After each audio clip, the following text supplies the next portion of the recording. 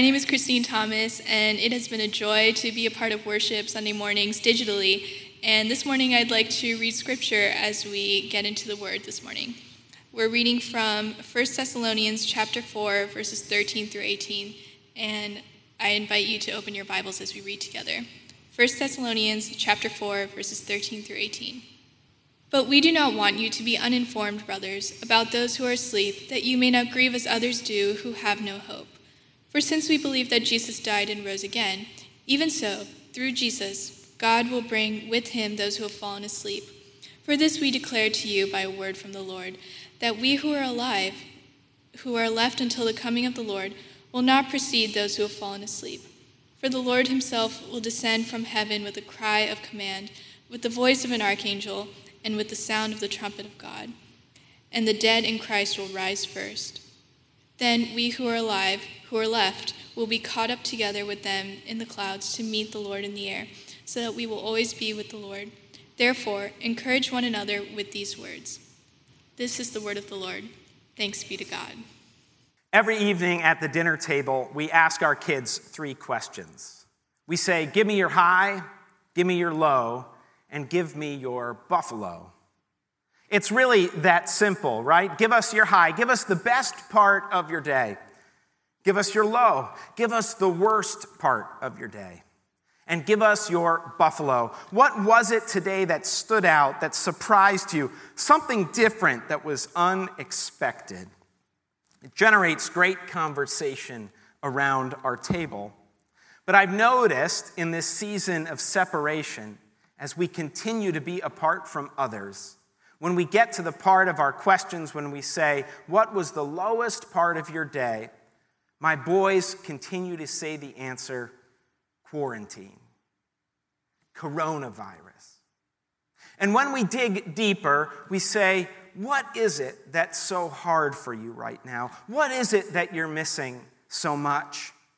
And we hear from our boys answers like this, my friends, playing on a basketball team, seeing our cousins. You see, I get a feeling from my kids that in this season we're beginning to feel a sense of grief and loss more and more as time goes on. I asked my team this same question this week as we met digitally online. I said, what do you miss most right now in this season? Some said taking their dog to the dog park. Another said going to the gym with friends. One said eating out at a restaurant with friends and laughing the whole time. Another said hosting small group in my living room each week. And another said hugging my grandchildren. This season is getting hard. It's getting tough. And I know we're making the most of it. I've seen online graduations and drive-by birthday parties. My kids' teachers have started to leave gifts on the front porch to commemorate the end of a school year. I even got my first invitation to attend a drive-by wedding. We're making the most, but this is getting hard.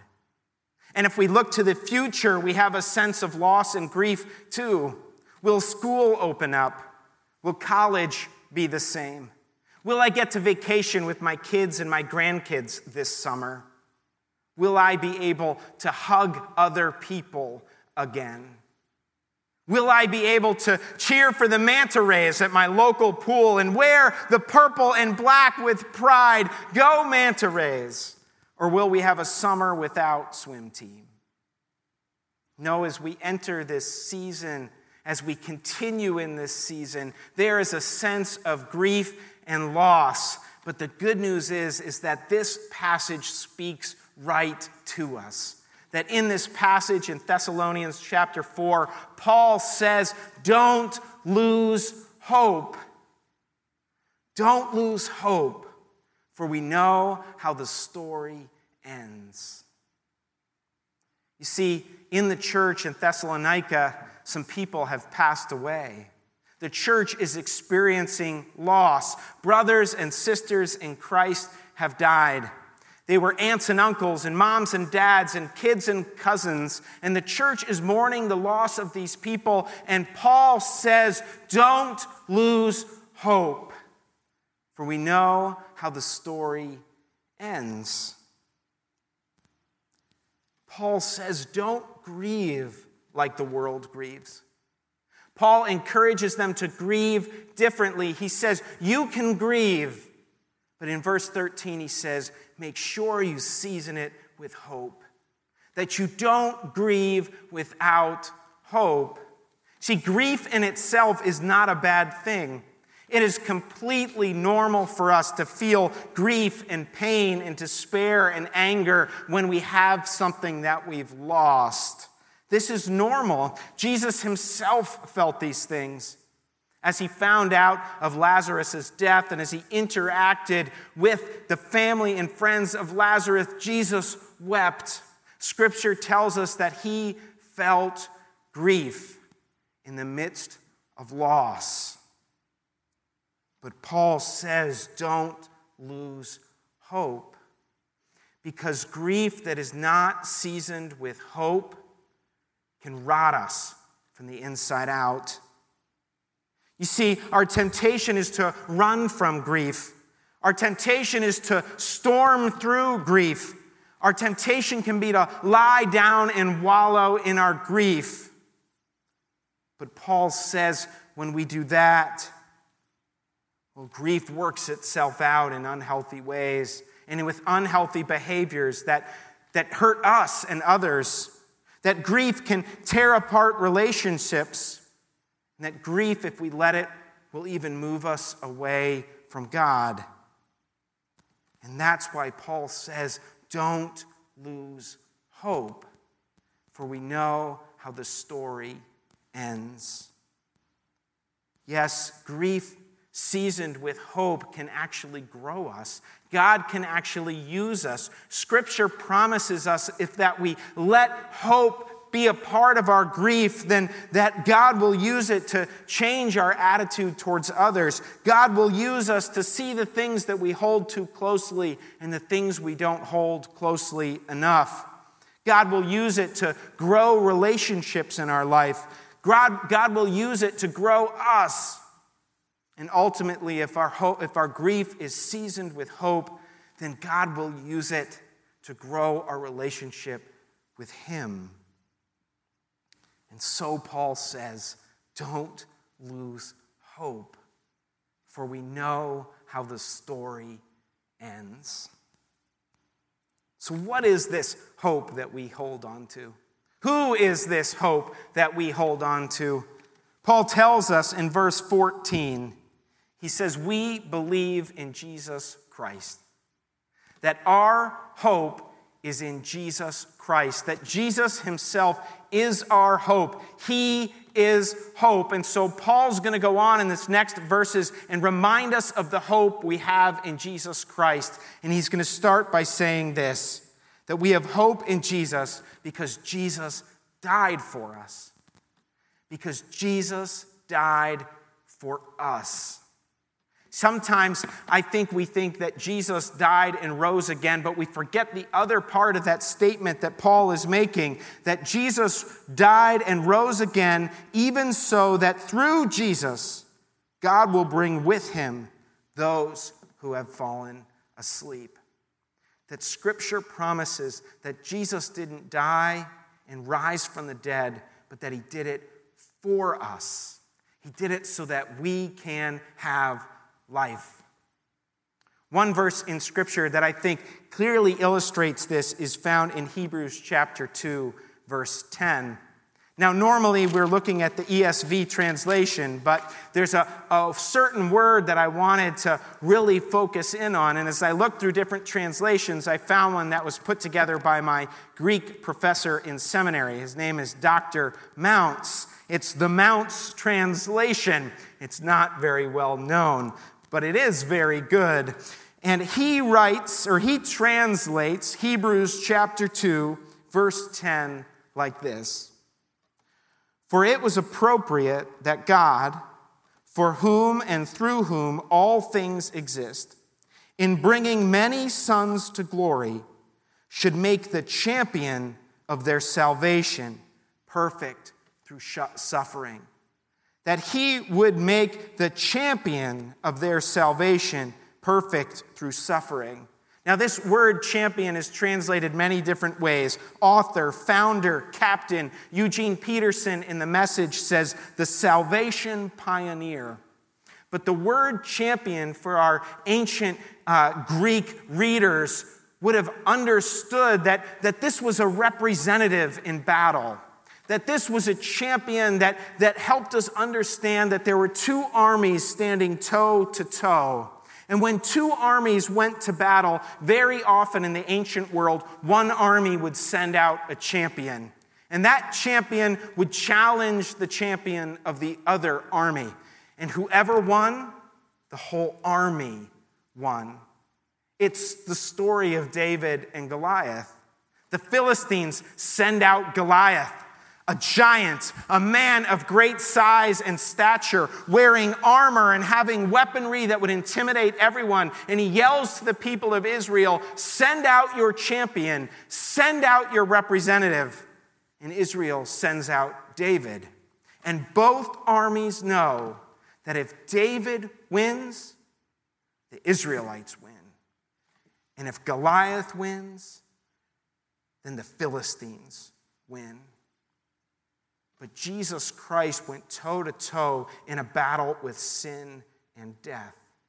In a battle that we're all facing with an enemy much greater than Goliath, Jesus took the field as our champion, as our representative in battle, and he fought sin, and he fought death, and he took it to the grave, and 3 days later, he busted out of the back of the grave, he broke the spine of sin and death, and rose to life so that we could have life in him.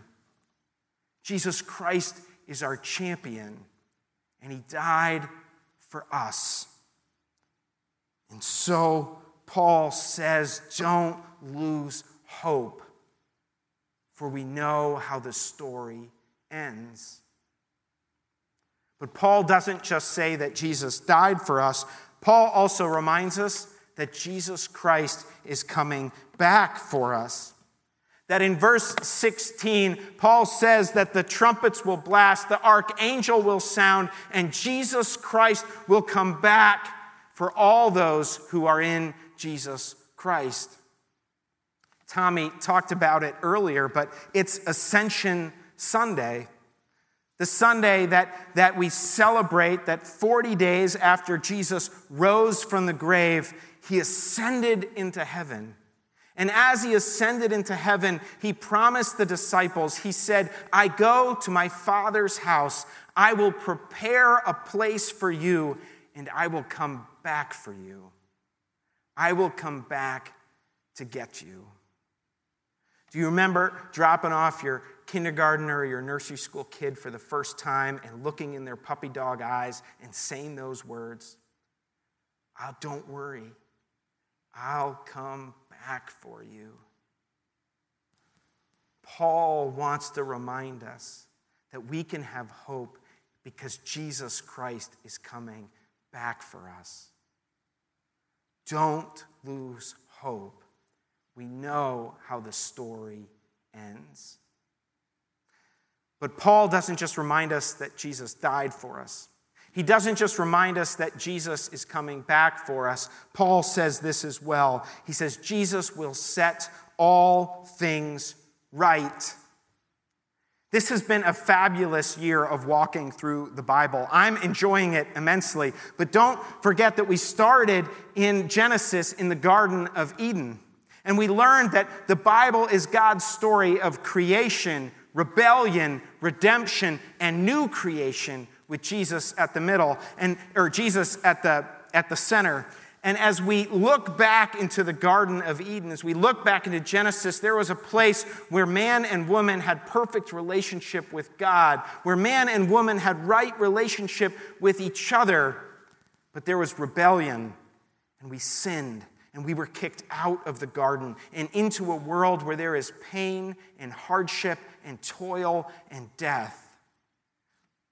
But God has a plan for redemption, and that plan is Jesus Christ.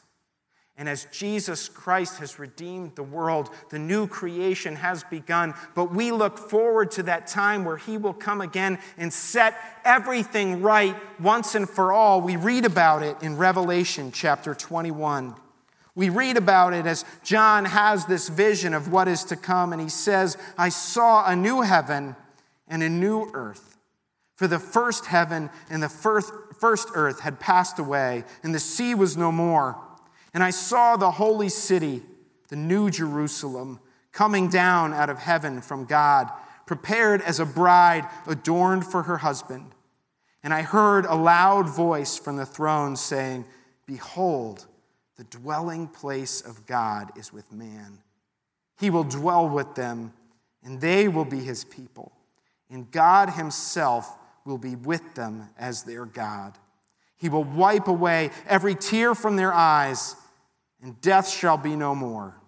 Neither shall there be mourning, nor crying, nor pain anymore, for the former things have passed away. Jesus will set all things right. All creation will be set free from the curse of sin, from the bondage of decay and death. Paul says, don't lose hope. We know how the story ends. Years ago, I read for the first time with my kids the book The Lion, the Witch, and the Wardrobe by C.S. Lewis. My kids were young, but our tradition is that after we read a book, if there's a movie that's made out of this book, then we like to watch the movie. Now, I was a little nervous. My kids, as I said, were young, and I wasn't sure how they would react to the visual stimulation and the intensity of the movie. And so we started watching, and I kept the remote control close. And the first time Lucy stepped into Narnia, there's sort of a dim light as only the one lamppost is shining, and it's snowing, and there's sort of a dark woodland scene, and you hear footsteps, and the camera begins to dart around. Lucy's breath continues to increase, and the music becomes dramatic, and I paused the show, and I said, I don't know, boys. I don't know if we can handle this. And my sons looked at me, and they said, Dad, it's just Mr. Tumnus. It's the fawn. Everything's going to be fine, Dad. So I hit play, and we watched again. But the music once again picked up, and the camera darted around, and there was an intensity level, and I thought, my kids are never going to sleep tonight. And I paused it again, and I said, I don't know, boys. I don't know if we can handle this. And they said, Dad, it's going to be Mr. Beaver. Like, he's the greatest beaver in the world. Like, Dad, what are you worried about? So I hit play, and we watched again. There were many times I wanted to hit pause, but we just kept going until one of those final scenes where Aslan, the great character and hero, the godlike lion, he's bound and he's gagged, he's shaved and he's beaten. And the hero of the story is strapped down to the great stone table, and the white witch takes her stone knife and she plunges it through his flesh. And I grabbed the remote and I hit pause and I said, boys, we just have to go. We can't go any further. And they said, Dad, relax. We know how the story ends. We know how the story ends. Don't lose hope. We know how the story ends. Paul finishes this section of Scripture with an imperative, with an exhortation, with a command. Paul says in verse 18, encourage one another with these words. That encourage is a command. Paul says, don't stop encouraging each other with these words. So let me say to you one more time that as you experience grief this season, As you experience the sense of loss over relationships and experiences and expectations, don't grieve without hope. Keep walking, keep going. Know that Jesus died for you, that he is coming back for you, and he will set all things right.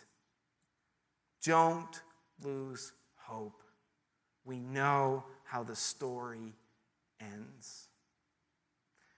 Let us continue to encourage one another as we sing together, Jesus, I my cross have taken.